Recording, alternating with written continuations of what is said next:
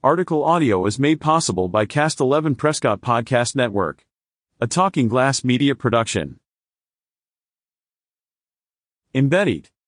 Hello, I'm Mayor Phil Goode with your weekly update. City of Prescott's charter amendments. City of Prescott website updated. Prescott Lakes Parkway and Sundog Ranch Road intersection improvements project. State of the city, accomplishments. Council meetings. Arizona Bushmasters injured on the Syrian-Jordan border. On January 30th, Governor Katie Hobbs signed off on the City of Prescott's charter amendments that the voters passed on the November 7th election. These 12 charter amendments are effective immediately. I want to compliment city staff and Sadie Sardi, our web designer, on the new City of Prescott website. They have worked hard to make it easy to use, as well as giving it a beautiful look. Updating a website is always a daunting task, and updating the city website, which has thousands of pages of information, is quite the challenge. This project has taken well over a year, but it was worth the wait. If you have comments or suggestions, please fill out the citizen inquiry form that can be found at the bottom of all pages of the website.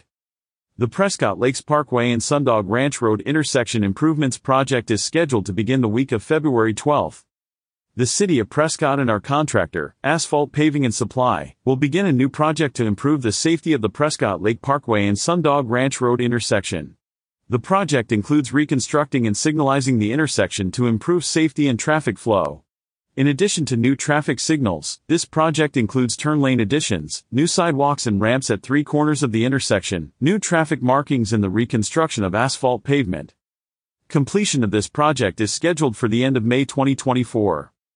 Work may occur Monday through Friday, from 7 a.m. to 6 p.m. Please be aware of lane closures and restrictions, rough road conditions, reduced speeds, loud noise and flagging operations throughout the work zones. Access to Sundog Ranch Road, the Peavine Trail and the city's transfer station and facilities will remain open at all times throughout construction. Motorists are asked to remain alert and please drive safely when traveling through the project area.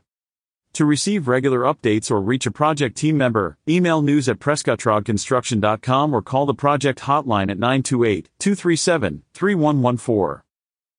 During the recent Prescott Chamber of Commerce annual meeting on January 18th, I gave a presentation on the state of the city.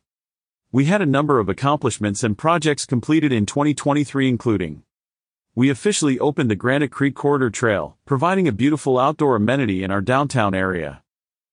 Along with our partners in Prescott Valley and Yavapai County, and with funding assistance from the state, we have purchased land for the creation of the Glassford Dells Regional Park Plan. Our Public Works Department completed a major new 12 million-gallon water storage facility. It is the largest in the city. At the Prescott Regional Airport, we secured the extension of essential air service through August, with the new bidding process beginning soon. We recently acquired over 76 acres of land for airport protection, and 15 acres to aid the planned runway extension. During the past year, we have had some changes to city leadership, but overall operations are proceeding well. Here are some updates on city operations. The city manager recruitment process is underway, and we hope to have interim candidates to review very soon. We are also recruiting a new airport director. In the meantime, Mr. Kelly Fredericks is serving as interim airport director. All other key city operational positions are currently filled. In 2023, we promoted longtime Prescott managers Gwen Rowich to Public Works Director and Chelsea Walton to Community Development Director. 6 new police officers have graduated the Northern Arizona Regional Training Academy and are in field training at this time. 6 additional new recruits have recently started the academy. The fire department is funded for full staffing with recruits scheduled to attend the fire academy beginning in March. Next week, I will provide an overview of 2024 projects. Our next council meetings will be next week, during the week of February 12th, however there are several other meetings this week.